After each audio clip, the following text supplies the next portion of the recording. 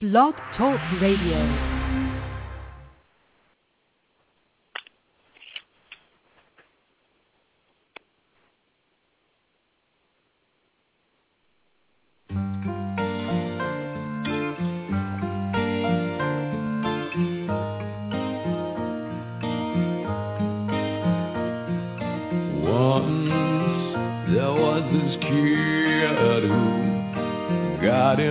An accident and couldn't come to school, but when he finally came back,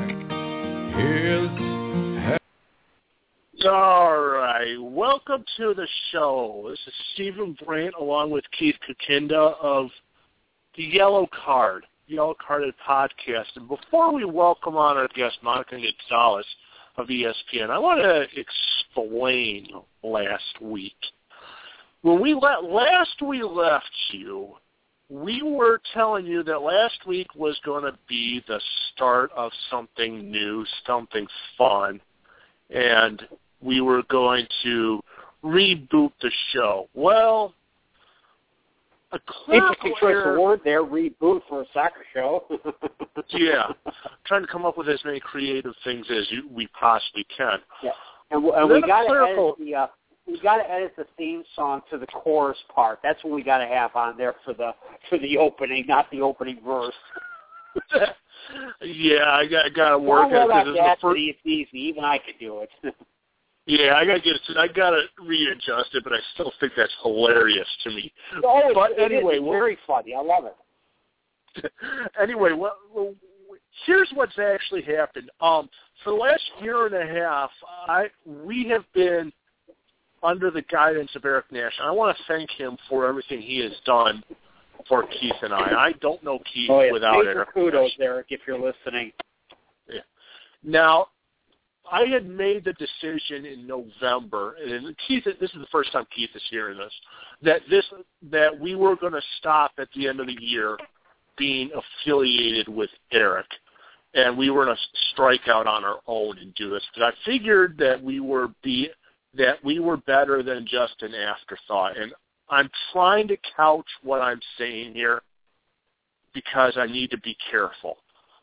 I have bigger dreams for this show than what we were able to do. So last week I went to Eric and said that we're doing the show solo. Now, what does that mean? We have no backing. We have no sponsors. We have no network, no nothing. It's basically Stephen Brandt doing it from his phone in Buffalo, Skaneateles this week, and Keith doing it from his phone in his study in Columbus. Some things are going to change about this show. We still have the same amount of guys. I mean, you'll hear Ryan Seelock, Matt Hoffman, all the great guys, and whoever other people we get on. To be point blank, what we're going to be the only podcast that you listen to on Tuesday nights. There's a bunch out there, and Keith can attest to this. Podcasts are a dime a dozen. They're like smartphones. Everybody's got one.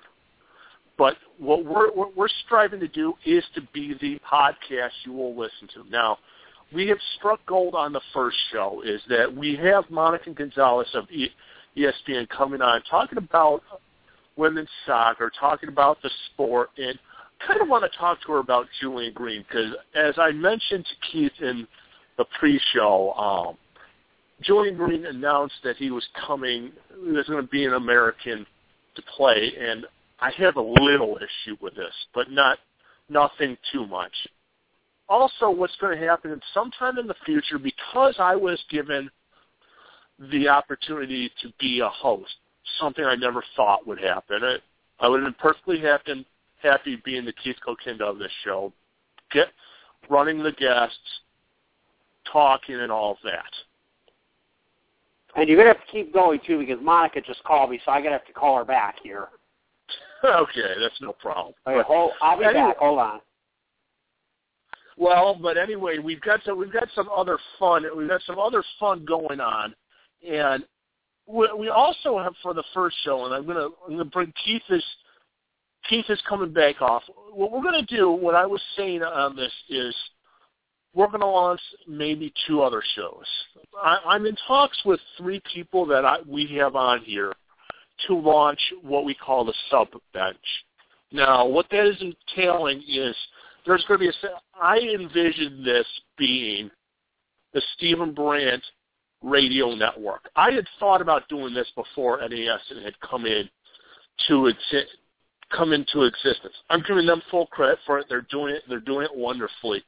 But I want to bring the next group up because I was given the opportunity to do this and talk on the sport. So over the next couple weeks, there will be people coming in, coming out. You never know. There might be some other important things coming on. We'll talk about the second half of the show will be kind of with two people right now. Right now, Dereky Richey of the Straight Red Card. I'm bringing him on for a couple reasons, and I'll tell him the main reason. Keith doesn't know this one. I'm bringing him on to talk about the MLS, the Indy 11, Julian Green, some about the sport. We're going to always talk about anything in the sport that we can. We got coming up next week also. I reached out to a bunch of teams recently. We're the Yellow Card. We want to talk to you. We're here to help you. The Wilmington Hammerheads of the USL came right to me and said, "We're fine. We'll help you." So next week when Keith slides in and hosts, because now that I've got complete control, Keith is going to get one full show every month to do himself. I'm going to teach him how to. He knows already how to host it. He's going to be taught how to plan and everything. So it's his baby, and I'll slide in to do something else, or I won't show up one week just to give him a little bit of a here's the great man again. Yeah, you may have to actually call her because she's on a Skype phone, and I can't call a Skype phone. No, this is going to be interesting. Can you message it to me real quick? I'm working on that right now, way ahead of you here. Yeah, well, that's a first. I just love modern technology. Yeah, it's funny, and okay. I was telling Keith. I just sent it to you. One of the things I was telling Keith is that my dad's in Argentina right now. My dad's close to 70 at this point. Now, he doesn't have a smartphone, but he has a Kindle, 3 laptops, and an iPad. And he doesn't bring any of them with him to Argentina. Don't cry for him, Argentina. Exactly. I love my crazy old man. Okay, let me see if I could do this on this one. Okay. Yeah, because I tried call. I knew it was her, and I just because I got her voice. She sent me a voice note, and unfortunately, I could not. My phone would not let me call a Skype phone. Okay, let's see here. My phone service won't let me call a Skype phone. Come on. Dialing. Come on. Yeah, I sent her a text with the studio line, but hopefully she gets it. But I don't know if she did or not. Okay, let's see if I take out the... This call could not be completed because you're trying to reach a Skype user. Yeah, that's what I got, too. This call could not be completed because you're trying to reach a Skype user.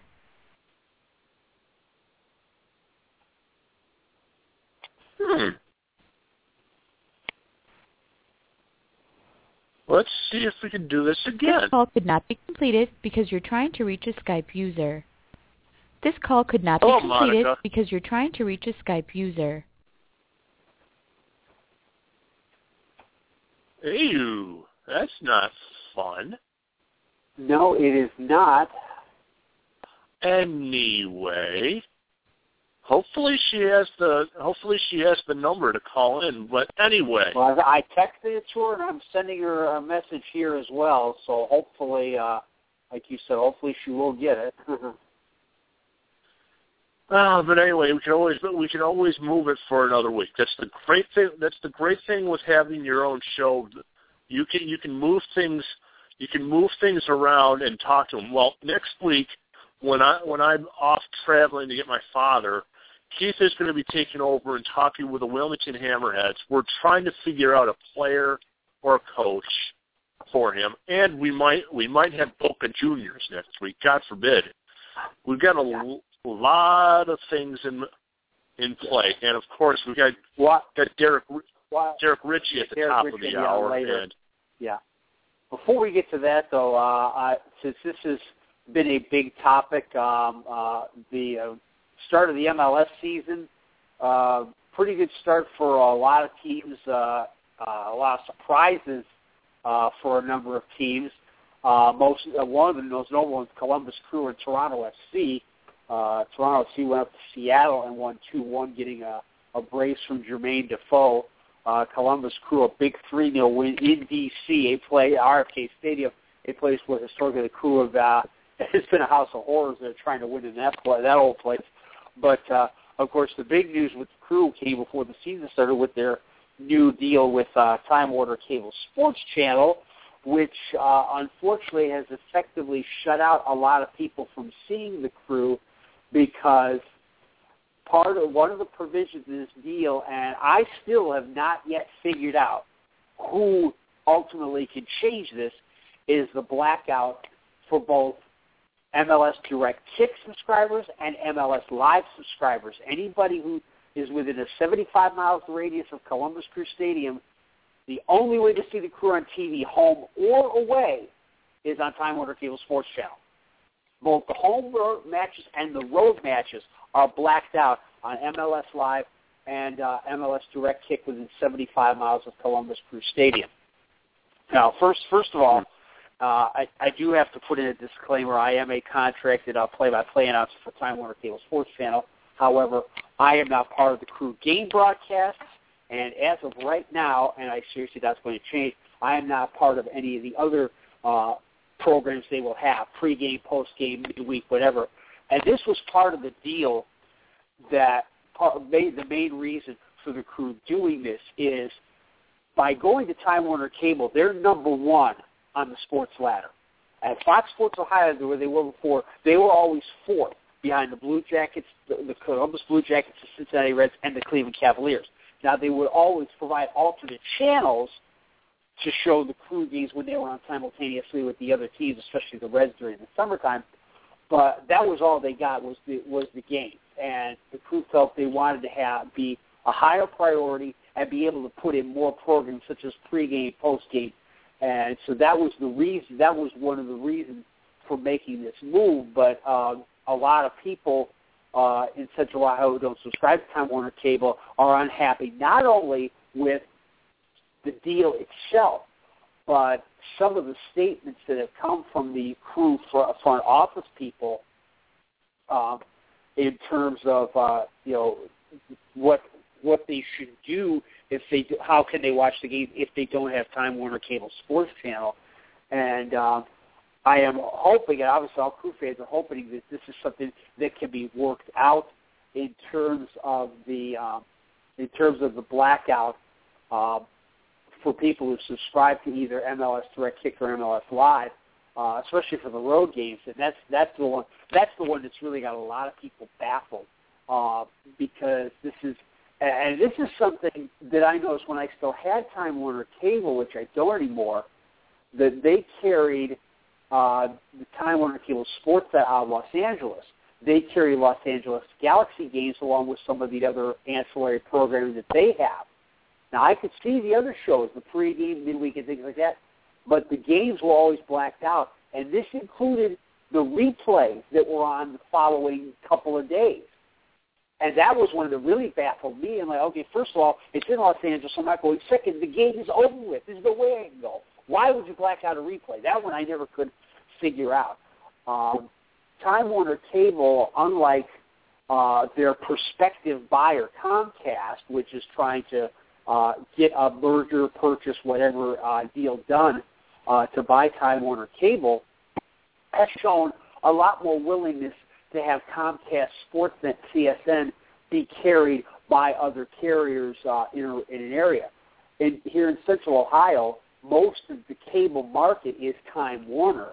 There are some in some of the outlying areas, but Time Warner Cable has never shown any willingness so far to have their channel air on other providers, whether it be other cable carriers, AT&T, Uverse, or satellite providers.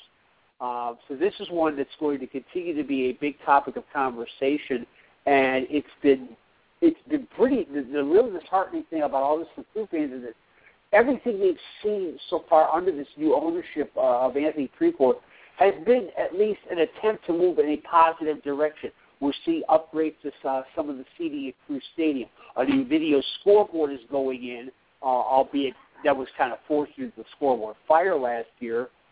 There have been renovations at the training center down in Obet, southeast of Columbus, which is a real surprise because the Crew, for a number of years, have been looking to get a new training facility someplace, and there has been speculation off and on that the Crew would want to have a new stadium tied in with a new training facility. And, of course, when Mr. Precourt bought the team, the talk revived of trying to maybe possibly put a new stadium downtown to go with the Columbus Clippers minor league baseball park, as well as the arena where the Columbus Blue Jackets play. So, if you want, the social media reaction was pretty much what all this stuff they did that we liked, and all of a sudden they're turning around and slapping us in the face like this, which was the perception out there. It's going to be something the Crew need to fix in some fashion or another, especially, again, with some of the responses that Crew front office people have had in regards to possible alternatives. So one of the things the Crew have talked about is to set up a network of sports bars and pubs around Central Ohio where people gather to watch the games. Of course, if you want to bring kids, not all those kind of places will allow you to bring kids along.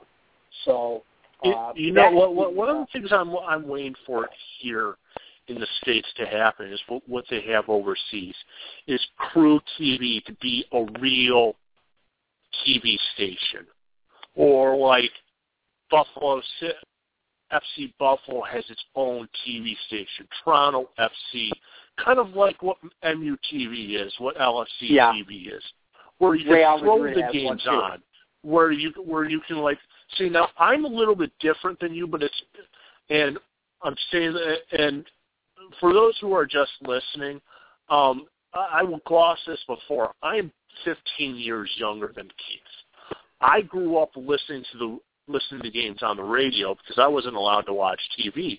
So, like, over the weekend when there was the Man U Liverpool game on TV, and I'm not going to give you too much crap about that one. I had the radio on over the TV. I mean, I still had the TV on, obviously, but I think what we need to have around here is that we need to have a big radio network that does the games. I mean, yeah, I know with podcasting and with the internet now, I mean, I can listen to the Timbers broadcast on my phone here in Skaneateles, New York. But we need a talk sport. We need ESPN FC to do this, or we need someone to put billions of dollars behind Keith Kokinda and have him do all the games. Also, I mean, I see what you say, but I also have a problem with this is that I don't think these teams actually care. I really don't. I outside of maybe some of the smaller teams, I really, really don't. Drop the line again? Hey, Keith. Oh, hey, it's Monica Gonzalez. Hey, Monica. Hello, how are you? Good. It looks like Keith has just dropped, but I will bring you out. You're from ESPN. Here's Keith again. I'm glad to see that I'm glad to see you finally made it. Yeah. Hello, Monica. Well, sorry about the confusion there. No, that's all right. Pretty easy stuff. Calling from skies in Mexico City, so. Okay, that's probably why I couldn't get through to you. Well, one of the things I want to bring... Yeah, go ahead, Stephen. Well, one of the things I wanted to bring you in on, obviously, you get to cover the MLS and you get to cover a sport. One of the minor things I've been reading about the women's game is that when the women have just lost 2 games in the last month, and there's this fear that they're falling apart. Can you settle those fears for the majority of us? Well, I don't think the U.S. team has ever fallen apart, and I don't think they ever will fall apart. I don't know exactly, what happened or why they lost, but it's also, they've had they've gone on an incredibly long streak of wins and just destroying people, and I think it's probably a good time to sort of work different things out, try different players, try different combinations. It's now's the time to do it. They've got a year and a half, so I'm not worried about them at all.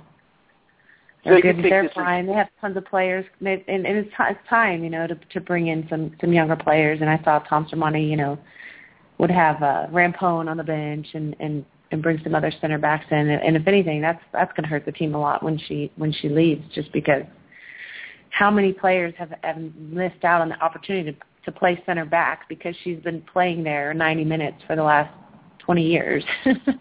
Yeah, she's the last player left who played on the 1999 team. So yeah, she's been the last player for like 5 years. Yeah. You think it's more of a bump in the road or a blip rather than possibly some kind of long-term thing coming? Is that what you're saying? Well, yeah, no. There will never be a long-term issue on the women's national team. There's too much talent in the United States. If a player or a series of players isn't working, if a coach comes in and has a certain style and the players that are there aren't working for his style, he can go out and find players that fit his style, and there's still going to be a competitive team. And continuing on that point, whereas we're going into year 2 of NWSL, and the majority of the players for all 3 North American national teams, Canada, United States, and Mexico, are playing in this league. How much does this help Tom Sermani, knowing that almost the entire potential player pool for his team is playing here in the United States? The one exception was Megan Rapinoe, who was playing for Lyon, I believe, in France, but she was even able to get out of that contract, really come back and play a couple of games at the end of last year, and now she's playing for Seattle Reign full-time. With this, it's, I guess, kind of a 2-part thing. Does this setup help Tom Sermani and the national team? And do you think that this setup of the federations paying these players is the best possible business model for the long-term sustainability of the NWSL? It took us. I wouldn't originally say that it's the best business model, but we've just tried it 2 different ways and it didn't work. In the last 12 years, and I think the way they're doing it now, U.S. soccer is very smart, and they know that they're doing this not because they want to have a pro league in the United States and make a lot of money, but because they know that that's the best thing that they can do to help the women's national team and to help win World Cups. So I think the structure of the league and the fact that they're helping out is based solely on that. And I think it does help, absolutely, because if, the U.S. national team players can't be in camp all year round. They've got to be playing somewhere, and to have them all over the world, you have to have camp, you fly them in, long hours of flights here. He's got an eye on all of them, plus the younger, the up-and-coming ones. If you look back, like in WSA, Shannon Box was a player who wasn't even on the radar for national team, and because of the way she played in the WSA, made her way onto the national team. And there's going to be players like that come out and maybe were under the radar on the youth national teams and then just do really well in the league. And that's why you have to have the league. So it definitely benefits the U.S. national team. We're also seeing some growth at the WPSL level. There's been, I think, about a dozen teams that have been added for this coming season. Do you see the potential for players maybe to make some kind of mark there and get the attention of NWSL clubs and be able to make that jump up? Yeah, they should be able to. I think most teams have, most pro teams or, have their either W League team or WPSL team that they're associated with or plays under them. And that's a great opportunity for young players. That's kind of what I say to players who either didn't go to college, don't really feel like they're going to, didn't make the draft or didn't show well at an open tryout, like they can go and play for the WPSL or the W League. The problem is it's not a job. You have to get a job or you have to go find something to do, and this is what you're doing in your free time because that doesn't pay. Right. So that's the big difference between men and women's soccer right now. Yeah, it's a long uphill climb, and your colleague Julie Foudy wrote a column on ESPNW a while back, making one of the points she made about this is talking about the women's game and women's sports in general not being able to even come close to what you see for the men. And even the WNBA is subsidized in large part by the NBA. And one of the things David Stern insisted on when he was commissioner of the NBA is that NBA TV contracts were also tied in with WNBA TV contracts, which was probably the big reason why they didn't last that long. And people would say, Julie and others would hear people say, well, what about Title IX and things of that nature? And she made the point, this is a business. This is not a university where you're dealing with federal laws and stuff. You're talking about a situation where attitudes have to be changed, and there's no law you can pass in that regard. And I'm speaking from the male perspective here, and I fully understand that there are a certain percentage of men in this country who look down at women's sports, don't think much of it. They think it's a bunch of, you can guess the negative stereotypes and terms and insults and things like that are heard, because I'm sure you've heard that sort of thing in various quarters. Is there anything? It looks like she actually dropped, Keith, but we actually have someone. It looks like she dropped it, and having Skype on from Mexico City. I want to thank Monica for trying to make this work. But we have the next best thing. Dereky Richey's online. Yes, hello, Derek. Welcome back, and ready for the first season of Indy 11. Hey, Derek.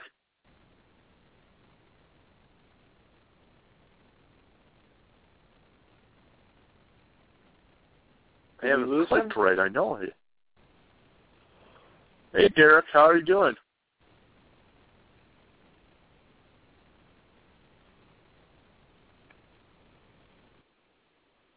Okay, we're working out the bugs here, I guess. we're working it out. Hey, Derek, can you hear me? Oh well. Anyway, we'll still talk because Keith and I can talk our mouths off anyway. So anyway, the thing I was where I was going with this is that to change people's attitude in regards to women's sport is going to be a very difficult battle. And I understand there's a certain percentage of the population you're just not going to convince. I get that. I'm a man, and I understand how men think sometimes. And it's not always pretty. It's not always right. It's not always politically correct. It's not always the way you want to hear things. And I also understand that a certain percentage of men out there watch women's sports, and it's not the sport they're watching for. And I get that part, too. This is kind of, I liken it to that, what I always call the magical formula to convert kids who play soccer as kids and as teenagers and into high school and change them into ticket-buying and TV-watching soccer adults. Whoever comes up with these magic formulas to change both of those is going to be worth more money than Warren Buffett and Bill Gates combined. It's going to be amazing. Nobody has been able to figure out why it has taken so long, and it's still an ongoing process, why people play soccer as kids all the way up through high school levels, maybe even college if they get that lucky, but they don't necessarily go and watch the game on TV or buy tickets to go see games. It's changing. It's probably a lot higher percentage now than it was, say, when MLS got started. But it's certainly, you look at the TV ratings, it is certainly, if you say, okay, 20 years ago, there were how many million kids registered with AYSO and whatever playing soccer, but they aren't watching the games they aren't watching the MLS games on TV for whatever reason. And while the attendance figures have been wonderful, especially the last few years, we've seen them creep up to the point where they compare with the NBA and the NHL. The TV ratings haven't followed, and the TV ratings are so important because of the fact you need every viewer you can get to make it more appealing to advertisers, because you're fighting that uphill battle of not having the in-game commercials. All right, and I think Derek is back online. Welcome, Derek. Okay. Hey, this is Matt Hoffman. How you guys doing? Hey, Matt. How's it going? Man. Surprise. Hey, I'm great. I maybe you guys thought I was Derek. I was just calling to listen in. Wish you guys good luck on your new rebrand. I'm actually doing a little bit of research here. I know this soccer team that might be doing a rebrand, and just kind of want to compare paint swaps. Okay, yeah, good idea. We hope we do well in comparison to whatever Chivas USA becomes. So we appreciate your confidence in us, Matt. Chivas USA is going to wait. I was talking about someone else, but yeah. Oh, okay. Who were you talking about? The Snapchat. You guys sound great so far. How you guys doing? Good. You know what's funny about you calling in, man? I was actually going to text you before the show and say, hey, do you want to pop on and sit at the 7 o'clock hour? But he's probably off covering something, or at the Hollywood studios, or trying to find the meaning of life out there in Orange County. I just got schooled by my 8-year-old at his tennis lessons right in front of the Michael Cage basketball camp. Really? So yeah, it was pretty sad. Michael Cage is like, damn. So you're raising the next Andy Murray there. Good work. Yeah, Michael Cage plays for the Seattle Supersonics back in the day. Exactly. I hope this next one's Derek. It is.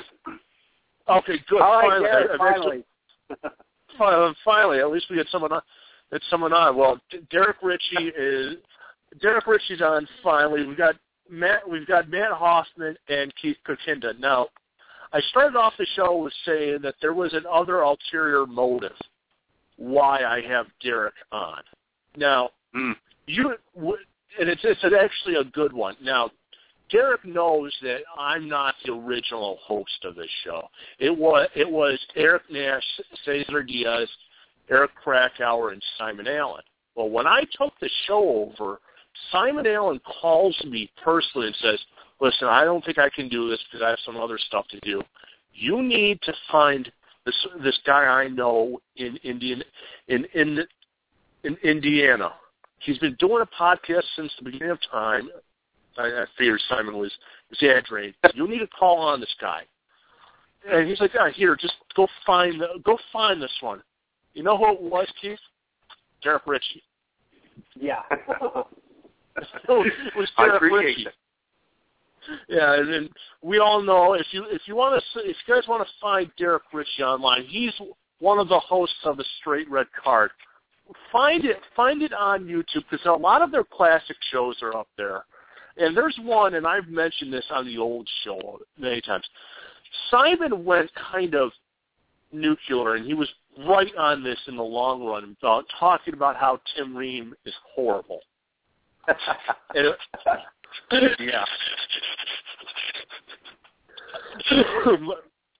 I wanted to have you on, Derek, because obviously with you being with the Brickyard Battalion, you get to see the sport, but you're also an MLS fan. What did you see in the first 2 weeks that impressed you? Well, I'm glad you brought that up because there was something in particular that did impress me. And thanks for having me back on and making me sound really old, but that's all right. What really impressed me, actually, was Toronto FC. And, I mean, my first thought was, well, we'll just see how this happens.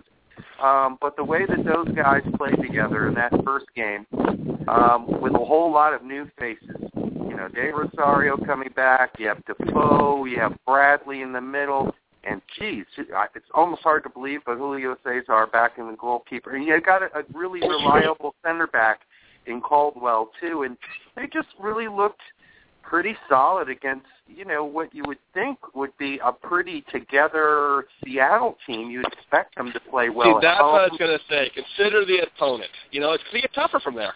They actually have to play like good teams. Well, you know, Seattle should be somewhat reliable at home, and they tend to be. Of course, that pass from Papa to Defoe, or to start that attack for Toronto was really pretty repulsive. And anybody that thought that Papa was going to be a good replacement for the stellar player who left, I think is sadly mistaken. They're just not the same type of player Rosales was. But I'll say this. Toronto looks like the real deal to me, and I'm not one to make rash judgments or make a decision based on one game, but I think they're going to be really hard to beat this year, and I think they're going to be solid as hell, and I think Toronto folks should expect to make the playoffs for sure this year. I can't believe I'm saying that, but yes, they look good. Well, what did you see with? I was impressed because this is the first time I've gotten to see Chivas without having Alicia's website up at the same time, because I got to see the Chicago game a couple weeks ago, and they're looking a little bit different. They may not be the run-through that they were last year. No, Gonzalez is completely taken off. I mean, where he left to Seattle, he's got 3 assists on the season. In his first game, he managed to do what no Chivas player was able to do last year, which is score a goal off a corner kick. They had 1 goal off the set pieces, which is part of the reason they only had 30 goals last year, which was last in the league. I mean, this is the team that the only team that over 3 years has been unable to score more than 100 goals.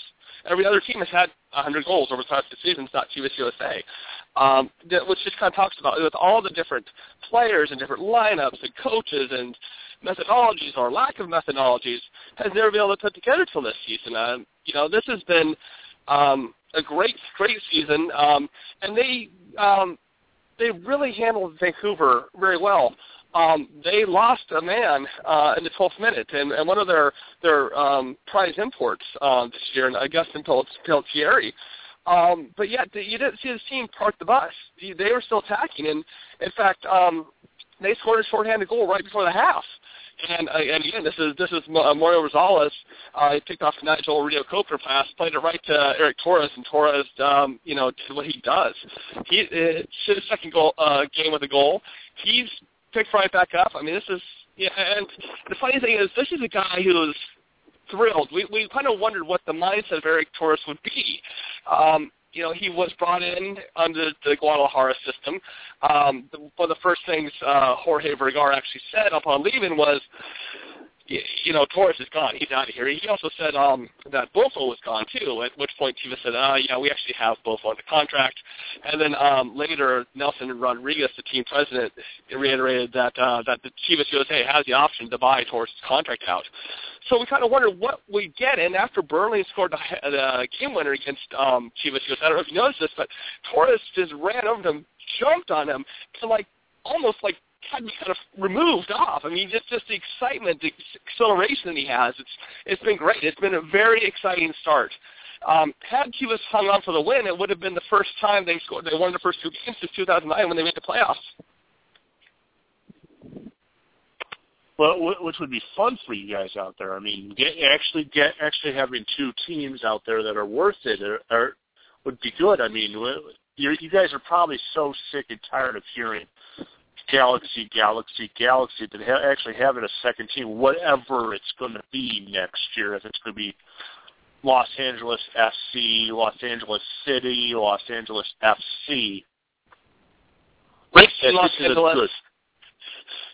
Oh, it's fantastic, and it's great too because next year's also when NYCFC comes into existence. And I don't know if you guys saw the New York Times article today about Jason Kreis and his time with the Manchester City project. I mean, it's going to be very exciting. I think next year's going to be the most exciting season since the Cascadia came in, where you see two inner-city big league rivalries, because already there's already some firmaments in there. You know, the Galaxies are cosmopolitan team, they're your Beverly Hills, your money team, and Chivas always had this kind of like leftist sort of proletarian, Morrissey kind of bent to it. So the striking thing is that after they won their first game, only 6,000 people came on Sunday. Not great numbers, but so it's weird. But I think next year, I think if they get a good season going, this is LA. I mean, people come at the 15 minutes of the game, they leave 15 minutes before it's over. I think they're gonna have a viable product by the end of the year, and I think people will come. But I think a lot of people are right now kind of a holding pattern, kind of like, what are we going to make of this? And again, this is just kind of, to be honest, they kind of sold a false bill of goods for the last 10 years. I mean, every year it's like, oh, we're going to do this, or we're going to do this, or we're going to do this, and it's just, it's like kind of fool me once, shame on you, fool me twice, shame on me, fool me 10 years in a row, that's shame on me. Yeah, it seems like that. Finally, this is the season they start out without a gimmick. It is what it is, and they're moving forward. No gimmicks, nothing out of the blue or unordinary. And I was going to ask you as well, as far as the Chicago and Vancouver home games, did you see a pickup in attendance for those two games after the start against RSL? Oh, yeah. I mean, a little over 8,000 for Chicago, a little over 6,000 against Vancouver. Okay. Yeah. Granted, maybe not the most exciting. It'll be interesting to see, so they go off on the road now. They go to face Dallas this weekend. They'll be facing the New York Red Bulls a weekend from now, which I'm personally really looking forward to see because I'm really wondering what Vancouver team is. I tweeted after the game that Vancouver is like a riddle locked in an enigma that's a puzzle or something like that, because this is a team that went and completely just dismantled the supporter shield winners, and it took them 80 minutes to get a goal. It took them 60 minutes to even get a shot off against a 10-man Chivas USA team. So the question is, and I was talking to my editor Scott Fretz, and we're like, is this Chivas or is this Vancouver? Like, what's the difference here? That's a good question. No, Wilmer Cabrera, he deserves a lot of credit. He's been great. He's been a great. You can kind of tell, they brought in good coaches. It's not like the first time they've hired a qualified coach, but you could just kind of tell that he's got. You know what it is? It's like, and I'll use a football analogy. Football, American football. They talked about how Mike Shanahan was in a tough situation because Robert Griffin has this great relationship with Daniel Snyder. And there was always something else going on. There's always something hijacked the relationship between the coach and the owner being Jorge Vergara. Well, Vergara's out of the picture now. The league's running the show. Cabrera's, been with the league. He's been in the league. And Nelson Rodriguez is, the number 2 guy running the league. So both these guys are on the same page, and so you're just seeing like a united front that you've never really seen with this team. Do you think Cabrera is in a way kicking himself for not being still with the Rapids? Because he could have had that job now that they took till 30 seconds before kickoff to name Marini the head coach?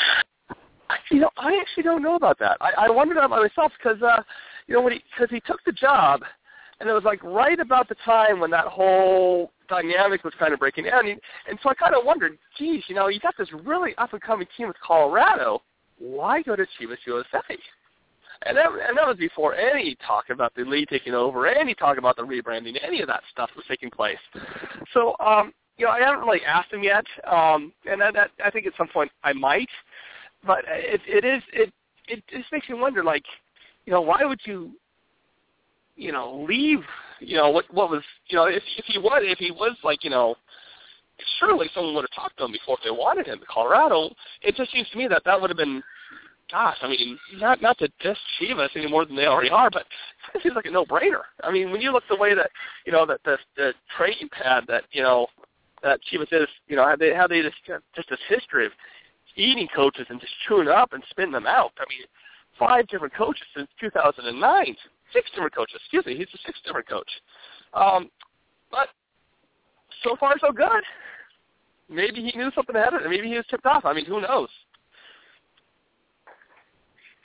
Well, I would say the front office at Colorado has had at least a history of being a little bit of micromanagers, and I think that even if if you have and you understand that reputation, you might prefer to go to Chivas where you can have a bigger impact and have a bigger say. It wasn't like Gary Smith. He had like a falling out with the PR guy or something. I mean, some guy you wouldn't think would have that much power over the coach, but you wouldn't even think would be related to the coach, really. But yeah. It's weird. It's weird. Yes, Gary Smith won MLS Cup for Colorado, and he was gone the year after. Yeah.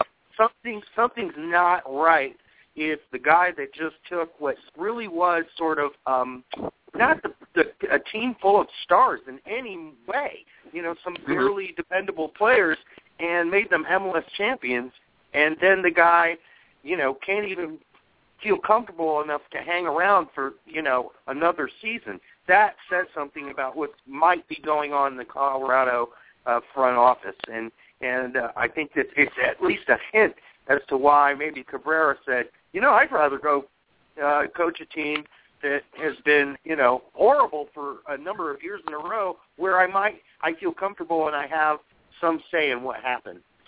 That's a really good point, and it's worth asking, like what either Pablo Mascheroni, who, let's face it, he's not just some schlub. I mean, this is a U.S. national team's captain. He won a championship from him. He was captain of the team that won. I mean, it's what was the problem? Just saying, yeah, he's our coach, he's our guy. I mean, what were they waiting for? That's the point. That's a good question. Maybe they were looking for somebody else because, taking a risk on a guy that's never managed before, like Pablo, it can come back and shoot you in the foot.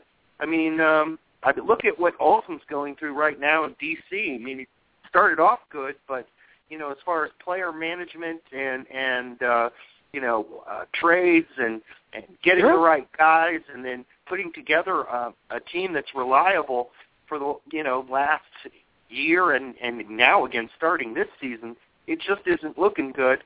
And does that mean that Olsen maybe wasn't the guy for the job at the beginning? It's hard to say, but it's sure looking more and more like that. So you're always taking a risk, If I let me ask you a question. Let me ask you this question, and let's look at Ben Olsen's career and say you have what it is. The first year made the playoffs, second year, you set the futility mark for a few wins this season. Is that worse than what happened at Philadelphia with Peter Nowak?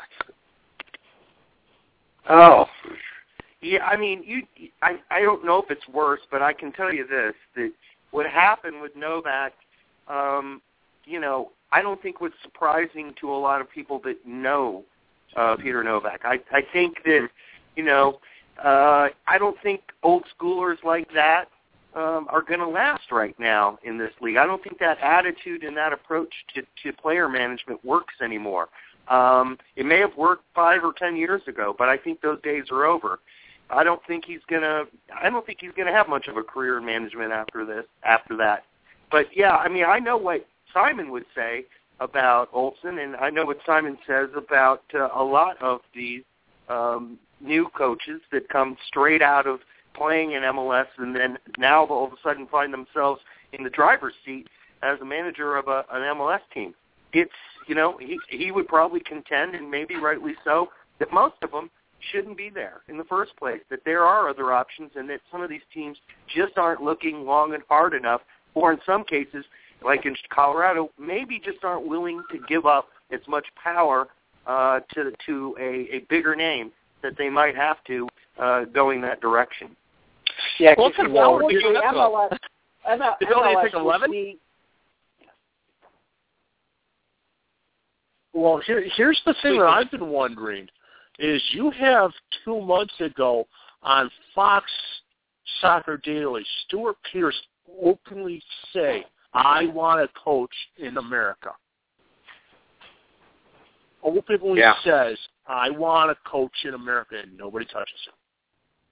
Now, maybe because they're he openly says to Warren Barton, I want to coach over here. Well, here's a couple of things you have to remember here. To go to your point, Matt, and there is, unfortunately, we're seeing the same mentality creep into MLS that we see in the other sports. Front offices want a quick fix. They want to win now. And sometimes name value carries a lot more weight than it should. You never know what you're going to get when you put a guy in who's playing the league and doesn't have any coaching experience to speak of. Certainly, soccer to me has been a little bit more of an exception of the old adage you see in the other sports where you say mediocre players make the best coaches and managers. Soccer is a bit of an exception. We've seen some pretty good players around the world become pretty good managers. Kenny Dalglish is probably the best example in that respect. And so what you're also seeing, and this points to you said, Matt, you get front office politics can be pretty Byzantine sometimes. And you bring in a guy like a Stuart Pearce, whoever makes that move has got to be able to put a little bit of his own ego aside, because you're dealing with a guy with a tremendous pedigree, certainly a CV that very few, if any, MLS managers can match. And if somebody willing to go on that limb and take that kind of risk, you see this in the other sports quite a bit, where people are unwilling to risk it, whether it be a hiring practice, the way a team plays, whatever the case may be. I believe it was Confucius who once said, the only way a turtle gets anywhere is if he sticks his neck out. And I would love to see somebody hire Stuart Pearce to come into MLS. It would be wonderful for the league. Certainly whatever team hired him would benefit immediately. It's just a question of who's going to have the nerve to make that bold step. Well, I would add this, though. I would say that it wouldn't be the first time somebody tried that. Certainly we've seen it in Toronto. We saw it in L.A., and we saw it briefly for a couple seasons at least in New York with coaches that did have experience over in Europe and came over here and then had kind of a rough time of it. And for whatever reason, the only foreign-based managers one is Terry Smith. Mm-hmm. Yeah. I mean, and they have a lot of people would say, well, you know what, it helps to understand what MLS is all about and how it works, because there's all kinds of funky little rules that they don't have to deal with in Europe that they do have to deal with here. And so, there's the other side of the coin, which says, yeah, you could bring in a guy like that, but then he's got some time, he's going to have some time to adapt and get used to the system and blah, blah, blah. Now, whether or not, that's a fair rationale, that's a whole other story. But you do hear that side of the argument as well.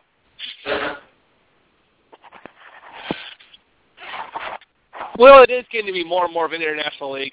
It is exciting, but yeah, it definitely seems that the management side is just you got to be American.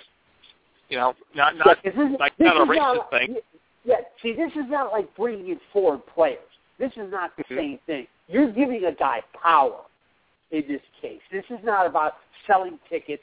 It's not when you bring in these 4-star, you bring it because they sell tickets. They want to come here and add some league's prestige. This is not the same thing. You're dealing with power. You're dealing with power issues. You mentioned Matt with Colorado Rapids and how mystifying that whole situation with Gary Smith eventually leaving because of that. Whatever happened between him and the front office, and it's you look at it's not just here. Look at what we've all been reading about the Zen Master Phil Jackson finally going back to his old team, the New York Knicks. Believe me, you think that James Dolan didn't think long and hard about bringing a guy with that kind of pedigree and giving him that kind of power? Sure he did. He had to because this is not like whether or not to re-sign Carmelo Anthony. It's not the same situation. So MLS is a little bit different because there are some quirks as far as rules, salary cap, things of that nature is concerned. I think a smart guy like Stuart Pearce wouldn't have too much trouble picking up on that, especially since that kind of information is obviously widely available, can be online or wherever the case may be. It's not like exactly. It's not like you come over here and do with this and you're doing it right. Stuart Pearce can find out what's going on in MLS. There's no problem with that at all. Certainly there's like a MLS for Dummies book out there. Dan Cordemont's wrote it too. Yeah, it's called not doing it the way DC United has done it. The other thing I was seeing, and it's kind of a funnier type of question, but Jason Davis proposed this about a week ago. Let's think about what happens if the United States wins the World Cup. We go in this year and somehow sneak through and beat Mexico or beat Italy to win the World Cup. World Cup final. outside of Detroit burning to the ground. I was going to say. Outside of Detroit burning, even that won't happen. Either Detroit burning to the ground. What would? I know we're playing hypotheticals here. What would it mean for the pyramid of the sport of a World Cup win for the United States? I'm not sure as far as the pyramid, the structure of the game, how much of an impact it's going to have, especially in the short term. What it's going to do is to me, it will be a seismic shift in how the people who don't, in terms of people who don't pay attention to soccer, suddenly start paying attention to it. We see this in other sports.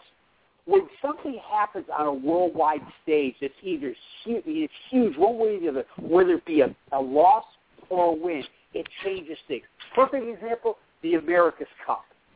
Up until 1983, very few Americans paid any attention to the America's Cup. But when America lost it, things changed, and things changed drastically. And now look what a big event it's become. You see the exact opposite happen in America with soccer in terms of the public perception. More people wanting to pay attention to it. When America does well on a world stage in a sport that the rest of the world plays that we don't, it changes things. Look at the Olympic Games.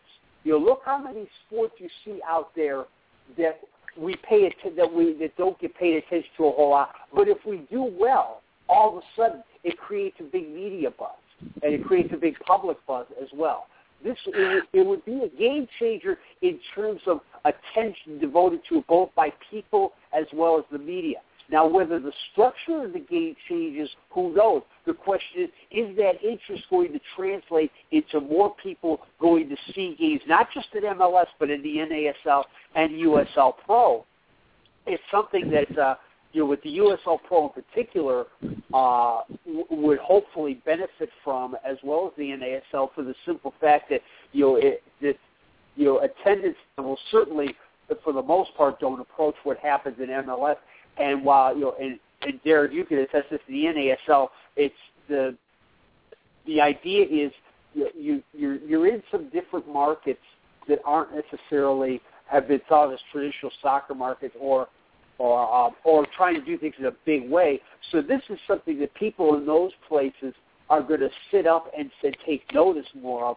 Now, but again, whether that can provide any change to the structure, pyramid structure, would remain to be seen. Certainly, the potential would be there, especially in terms of the possibilities of promotion, relegation, some kind of combining of leagues. Whether the league powers that be would be interested in that, who knows? But certainly, fans would probably show a little bit more of an interest in that.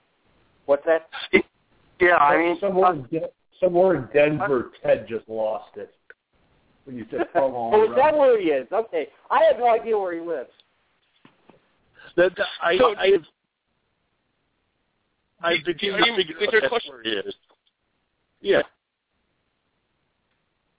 So, go ahead. Oh, I was just going to say, I believe that was Keith, but I couldn't tell. Yes, it was. First of all, if we win the World Cup, I would look up into the sky and just make sure none of the pigs that are flying hit you as they fall. But second of all, I would say this.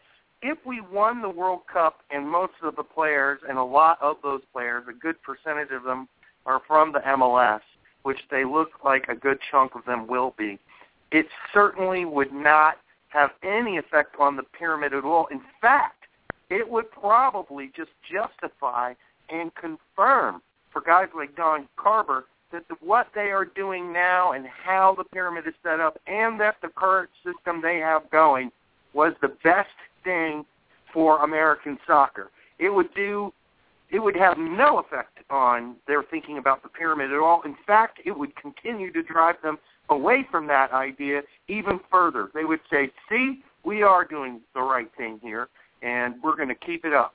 Yeah, I mean, I just don't think... Yeah, that's a good point to make, because one of the things, and I've pointed out before on the show, is the thing that makes one of the many things that make soccer in America unique, and one of them is you've got a governing body in charge of the whole thing. They're the ones that sanction the league. You don't have that in the other sports. I mean, I know there's a USA football thing, but they're more concerned with stuff like safety and these little minor international events they hold every once in a while. The other leagues don't have to deal with that sort of thing. And for whatever reason, and I don't know why, but when leagues got started here in America in sports, nobody thought to do a promotion relegation system like they're doing in Europe. They probably didn't even know it existed, maybe. I don't know. That's the way it was. And I know there are people who make it, and you just mentioned one of them, there are people who make it sound like it should be, that Congress should be passing a law requiring promotion and relegation, and I don't necessarily buy into that. Personally, as I've said before, if I could wave the magic wand that would make promotion and relegation a realistic financial possibility, I'd have waved it 5 years ago. I think it'd be great for the game. I just don't see it happening because of the money just isn't there, number one. Couldn't do it because you have to share revenue across the board, and that's just not going to happen. And even if it did happen, you don't have enough of it. MLS, hey guys, can I cut up for just 1 second? Hey, I'm so sorry to sabotage your show. Thank you so much. Congratulations on your first show, guys. You sound great. Thanks for letting me come on. Oh, anytime, Matt. Our pleasure. Believe me, no sabotage there. Trust me on this. And to fill his spot, and he's going to love this, I've got Russ Goldman on. Hello, Russ. I am well. Listen, I just wanted to call in and basically congratulate you guys on your first show. We'll call this your first show. So I just wanted to call. It is the first show. Well, thank you. I wanted to call and do that, and also I wanted to congratulate Steven because his team Liverpool is going to win the Barclays Premier League this year. Well, that's my prediction. Well, that's the Man United crowd. I was joking with Keith before this that now that I have the board to myself where I can put stuff in, I went searching for soccer sounds on a website, and you will love this, Russ. I'll find it for you. There is a site that has it says soccer cheering. Craven Cottage. Oh, wow. Yeah, so I have it loaded in on our board. It says Fulham, Russ shows up.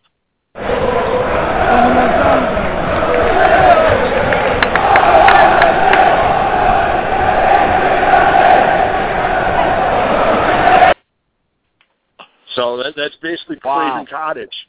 Wow. Well, yeah. It's funny that you say this, Stephen. You're probably not aware of this. I'm sure, Keith, you're not aware of this either. But this is actually a very big anniversary for Fulham supporters. It's the 4-year anniversary of the match that Fulham beat Juventus at Craven Cottage 4-1 in the Europa League. Now for fans of other teams, it really means nothing. But to Fulham fans, it means everything. This is absolutely. This is probably one of the biggest victories in the history of the club. You know, you could argue which match means more, but this is one of them. And the Clint Dempsey goal, I will argue, was the greatest goal ever scored by an American in a European competition. Amen. You know, that chip that he did was incredible. And I've actually been just reminiscing back and thinking it's been 4 years. I just started as the editor of cottagersconfidential.com at that time, and I get this thrown into my lap, this great match of Fulham beating Juventus 4-1 in the second leg, and in dramatic fashion. And it's a match that we you know, again, we all look back and we remember. We embraced the Europa League. Like, I don't think that there are many other clubs that embraced it like Fulham had, and that's why, you know, when I look at that competition and people laugh at it, it actually bothers me because Fulham supporters and the club itself appreciated what that gave to Fulham. I mean, it really, you know, again, you know, Fulham might never ever get back to a final again in my lifetime.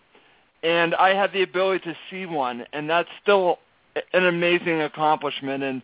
And it wouldn't have happened if Clint Dempsey doesn't score that goal against Juventus. And today we've, you know, all the fans have been looking back at it and thinking it's been 4 years. And of course now we look at what's going on with Fulham and we think, what has happened in those 4 years? It's kind of funny, but it's actually been a great day for me just to reminisce and think about all the good times. Yeah. The golden days, Russ. Yeah, by the way, Russ, you saw my New England Patriots tweet that I sent to you earlier this week. I refresh my memory, Keith. It was about a couple of the players trying to sing. Oh. Yeah, well, what happened is funny. Dereky Richey, who used to work at CONCACAF, had tweeted that, and I saw it as being Patriots related. I figured you'd want to see it, so I retweeted it and attached your name to it. Dee thought I was trying to start some kind of Twitter battle or something. I had to call her and say, no, Dee, he's a Patriots fan. He does a Patriots podcast. I wanted to make sure he saw this. This was not meant to start anything, so I wanted to make sure you saw that one. No problem, Keith. No problem. Yeah. And listen, I'm really happy for you guys. I hope you don't mind me calling in today, just to, again, wish you guys the best. And I really, and again, Keith, nothing against Manchester United. I actually was surprised at how poorly they played. That's one thing. Yeah. But I did watch this match. To that, I'm sure.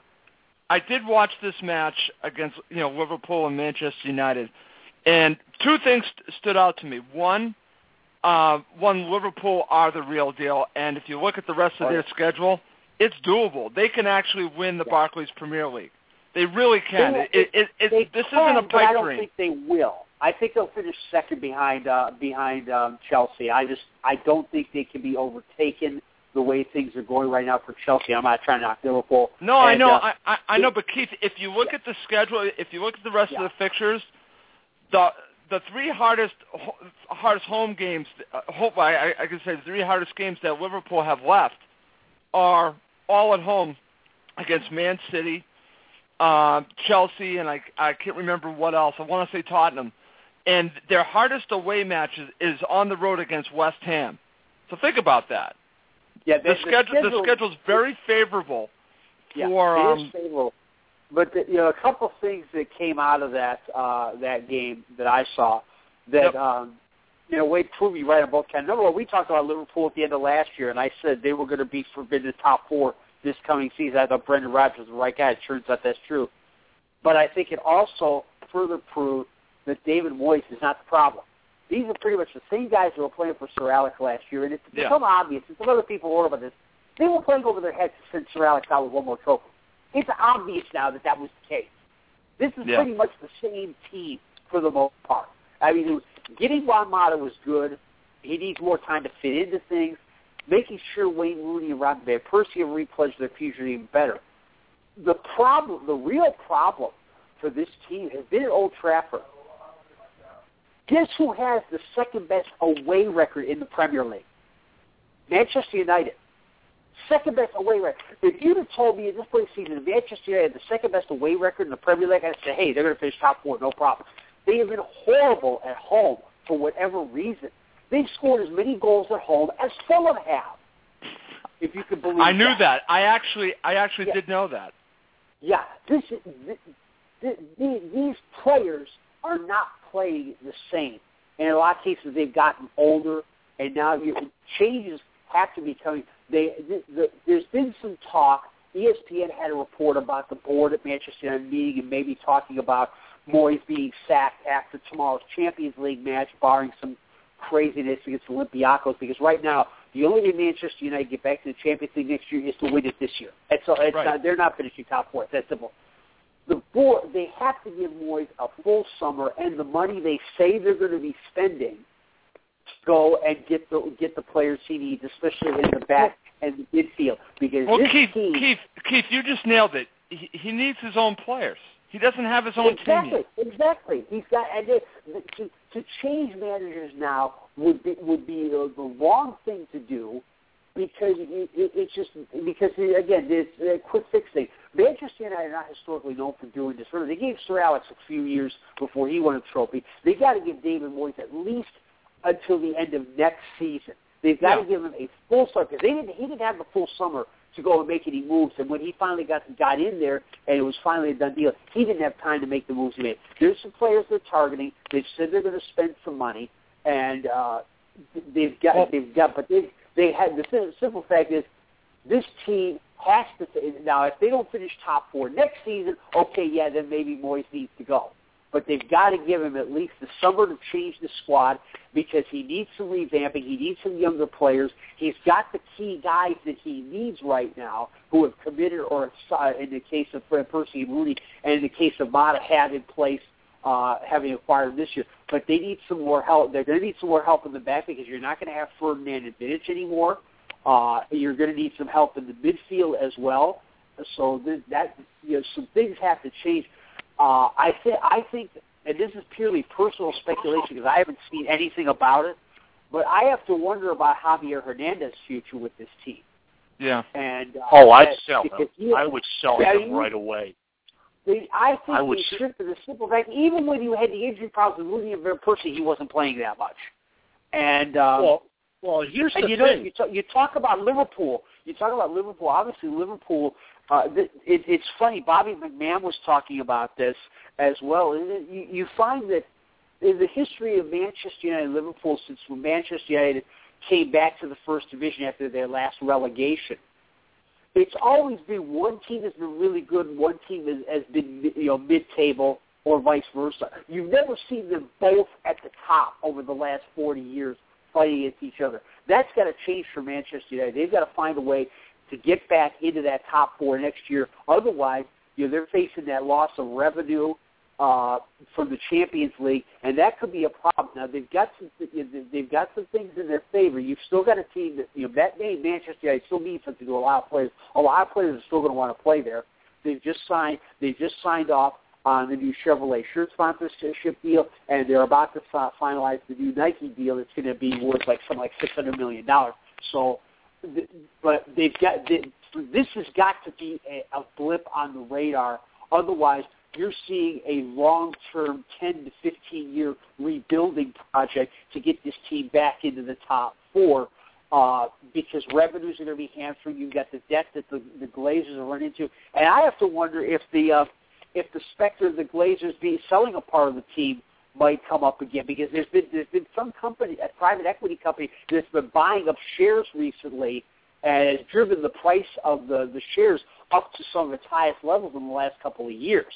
So they've got to change things this off season. And I think the only proper way to do it is to give Moyes the opportunity to do that and do the things he did at Everton in terms of bringing players that fit in well with the players he has and the way he wants to play. Right, and Keith, here's the rub, because, again, you just brought up a very good point about Moyes. I turn on the TV, I turn on the radio. There's so much heat on him right now by the media. Basically, the media wants him gone. I'm not kidding. They they start up this I guess you could say campaign. When is David Moyes going to be removed as man? When is he going to get sacked? And once you start down that road, they don't give up until he's gone. So that's also part of this problem here. If you ask me, David Moyes should be given through the summer and next season. Again, that's me talking. I agree with you. I'm just telling you that will the Glazers blink, and will they fall to the pressure that they're going to be under, because they're getting it, and I'm hearing it left and right. I'm hearing people are expecting him to get sacked after this match tomorrow. You said it yourself. Sure, a lot. It's been speculated a lot, and the thing with the Glazers is the one smart thing they did in this whole scenario is they made sure Sir Alex Ferguson had input in the next manager, and that's very important.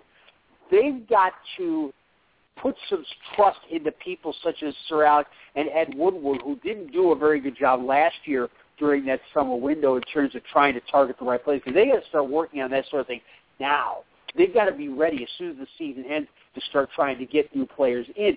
And these people, and again, this is one of the things about Manchester United with this board, is they have been resistant to that sort of outside pressure, and they've really got to develop a hard shell to resist that. Because, like you said, the media is all over this. They love nothing more than to be able to speculate who's the next manager going to be, how limited the choices are, because all the best managers they could have targeted are already tied up and they aren't going anyplace. This is going to be a very important test for the Glazers, especially, to say, hey, fully on what you bozos in the chief seats are saying, we're going to do what we think is best for the club. If we think David Moyes needs more time to fix this, and we've got to give him the money to be able to fix this. If they can do that, I think this can be turned around. But if they go ahead and sack him, I'm just afraid you're going to see a drop into the middle of the table, and it's going to be a long time before they can climb out of that and start contending for European places again. Yeah, well, it's funny. It's funny, Keith, because you just said it. You just said that you don't think that they will, and you could be right, and I'll tell you why. A few years ago, and listen, this is also something that continually comes up. The pressure that they have to sell Manchester United keeps coming up, and there's I guess you could say it's definitely not a silent minority that wants the Glazers to sell. It keep. I remember a couple of years ago. I mean, it was a serious campaign. They never sold. They never sold it. They never. And again, the media was on this like it was going to happen. Never happened. And you know what? They're only going to sell it unless they want to. So maybe you're right. Maybe they won't buckle to the pressure. Maybe they'll just stand up to it and do the right thing, because I agree with you. I think getting rid of David Moyes now would be a huge mistake. Now, I do want to switch this, because I don't want this to turn into a Manchester United half hour. I can leave that to next week when Keith is taking over, because he can do 90 minutes on about why Manchester United needs to change and say the same Stephen, thing I'd over love and to over. talk to you about Liverpool. Well, that would be good. I would love to have that, but we've only got 10 minutes left. We had something big come on, and I'm glad you're here and Derek's here. Julian Green announced that he's going to make the switch to be an American. Yep. Now, the great thing about this is, and I have Twitter up as I'm doing this, friend of the show, everybody, Alicia Rodriguez is going off on a little bit of a rant right now on Twitter. Go follow her, folks. She is the queen of Chivas or whatever it's going to be next year at Soccer Musings. Her point is, and I kind of agree with this, and I was talking to Derek in this before the show, is that I'm kind of worried this is becoming Freddie Adu-like, is we don't know what he's going to be. We're looking at him, and I'm going to liken this to Diego Fagundes also, is that he's a shiny thing that, we have to get him, we have to get him, we have to get him. Who knows what he's going to be? He's 18, for God's sakes. We just had a spastic Freddie Adu moment, and United States has this. I mean, Freddie Adu's the last one to have this happen, but we got to tread carefully, folks. Well, can I give you a player, Stephen? Stephen, I'm going to give you a player that actually. I'm not going to say he came from out of nowhere, but you're going to remember this player. He's actually playing for the New England Revolution right now. That actually featured in the last World Cup and was fairly young. Charlie Davies, got into that horrific accident. So it is possible to do this. It is possible to come kind of out of nowhere and be a part of the U.S. men's national team. But like you said, the pressure's a great deal. And in the case of Fagundes, I don't even think they're talking about this World Cup. Maybe the next World Cup for him, which to me would be the right move. I think he's too young. But what? I don't think it's even possible with Fagundes because he's not even an American. No, he's not an American citizen. So there's a whole process. He might not even be able to. I want to say, again, I was looking at the timeline. The timeline could be a long time before he actually could be able to play for the U.S. men's national team. Yeah, so it's not even. Jared Dubois say that realistically, if you go down, if you kick the tires with Fagundes, he's going to be at least 24 before it. I did see that. Attempt. Yes. And I would trust Jared over a lot. Jared Dubois has been doing this. Derek might even know because Derek, you've been podcasting for what? You've been podcasting and doing soccer stuff for what? At least 5 years. Well, actually, writing probably more closer to 15, but yeah. So you know of Jared Dubois before he got the Best Soccer Show. I don't know him that well, no.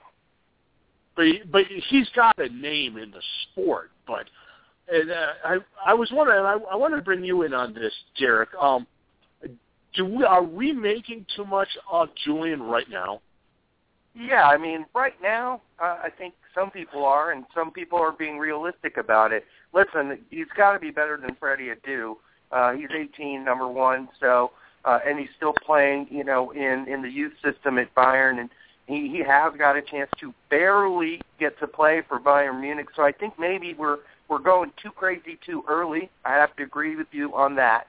It doesn't hurt to get him lined up and at least start the conversation with him, and then have him, if this does turn out to be something, wonderful, then, he's on our team, right? But I think thinking that this is a good candidate for the upcoming World Cup, I think it's too soon to say.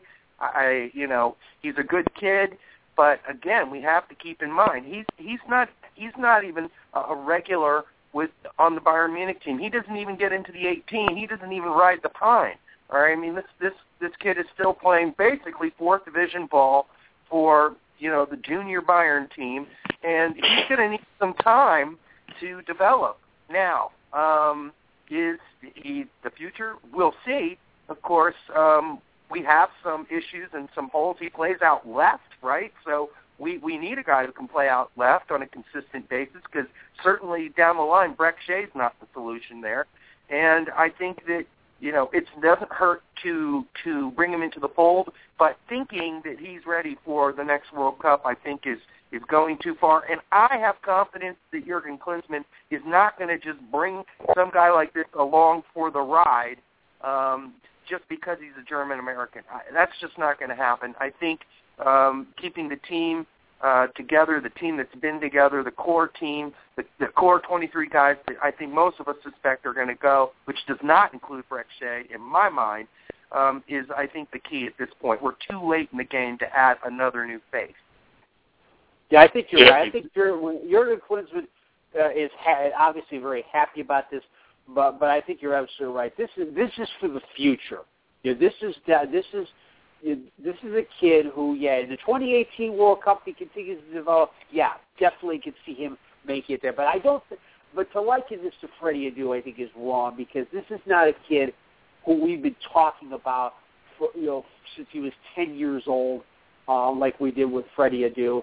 This is a guy. He's been working his way through. He's playing at Bayern Munich, and while he's not even getting into the team, the first team there. Let's face it, that's hard to do at Bayern Munich. There's a lot of guys, a lot better, a lot more experienced than Adrian Green, who wouldn't be able to get into that first team of Bayern Munich. That's for certain. But to be able to be there and train with these guys, it's going to develop, and he's not going to get this idea. He's not going to get this idea and say that he's the next big thing. So that's going to help too. I think.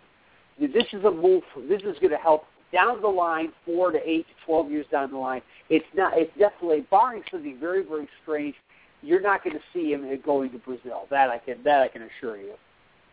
And his coaches do not want him to play. Yeah, I mean, let's face it. The people at Bayern do not want Julian Green to join the U.S. team, because what does that mean? Down the line, if Julian Green is the kind of player Bayern wants to keep and continue to grow and then play on that club on a regular basis, that means he's taking trips all the way to some Central American country during qualifying. That's a lot of wear and tear. It's almost some of the same reasons that Timmy Chandler's manager, who he looked up to as a father figure, also said no so many times, or would come up with an excuse for Timmy so he didn't have to go all the way to El Salvador or Guatemala or wherever we were playing at the time.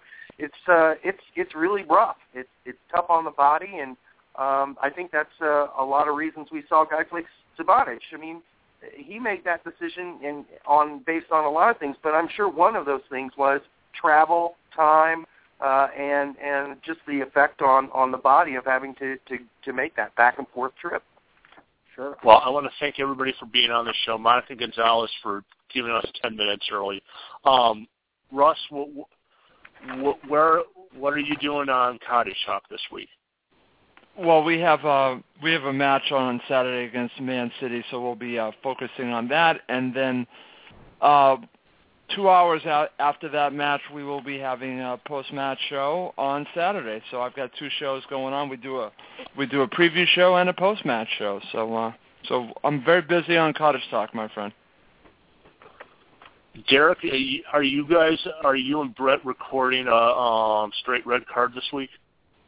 So, yeah, we're going to pick up the vidcasts as we get closer to the World Cup. We probably won't for the next month because we have so much Indy 11 stuff coming up. As you know, the season's just about to start. That's going to keep Brett and I totally, busy as hell. But I will say this with Russ, as a fan of Fulham for the past 12, 13 years, it's breaking my heart to see them relegated. So, I'm hoping for a miracle again, but we'll see what happens.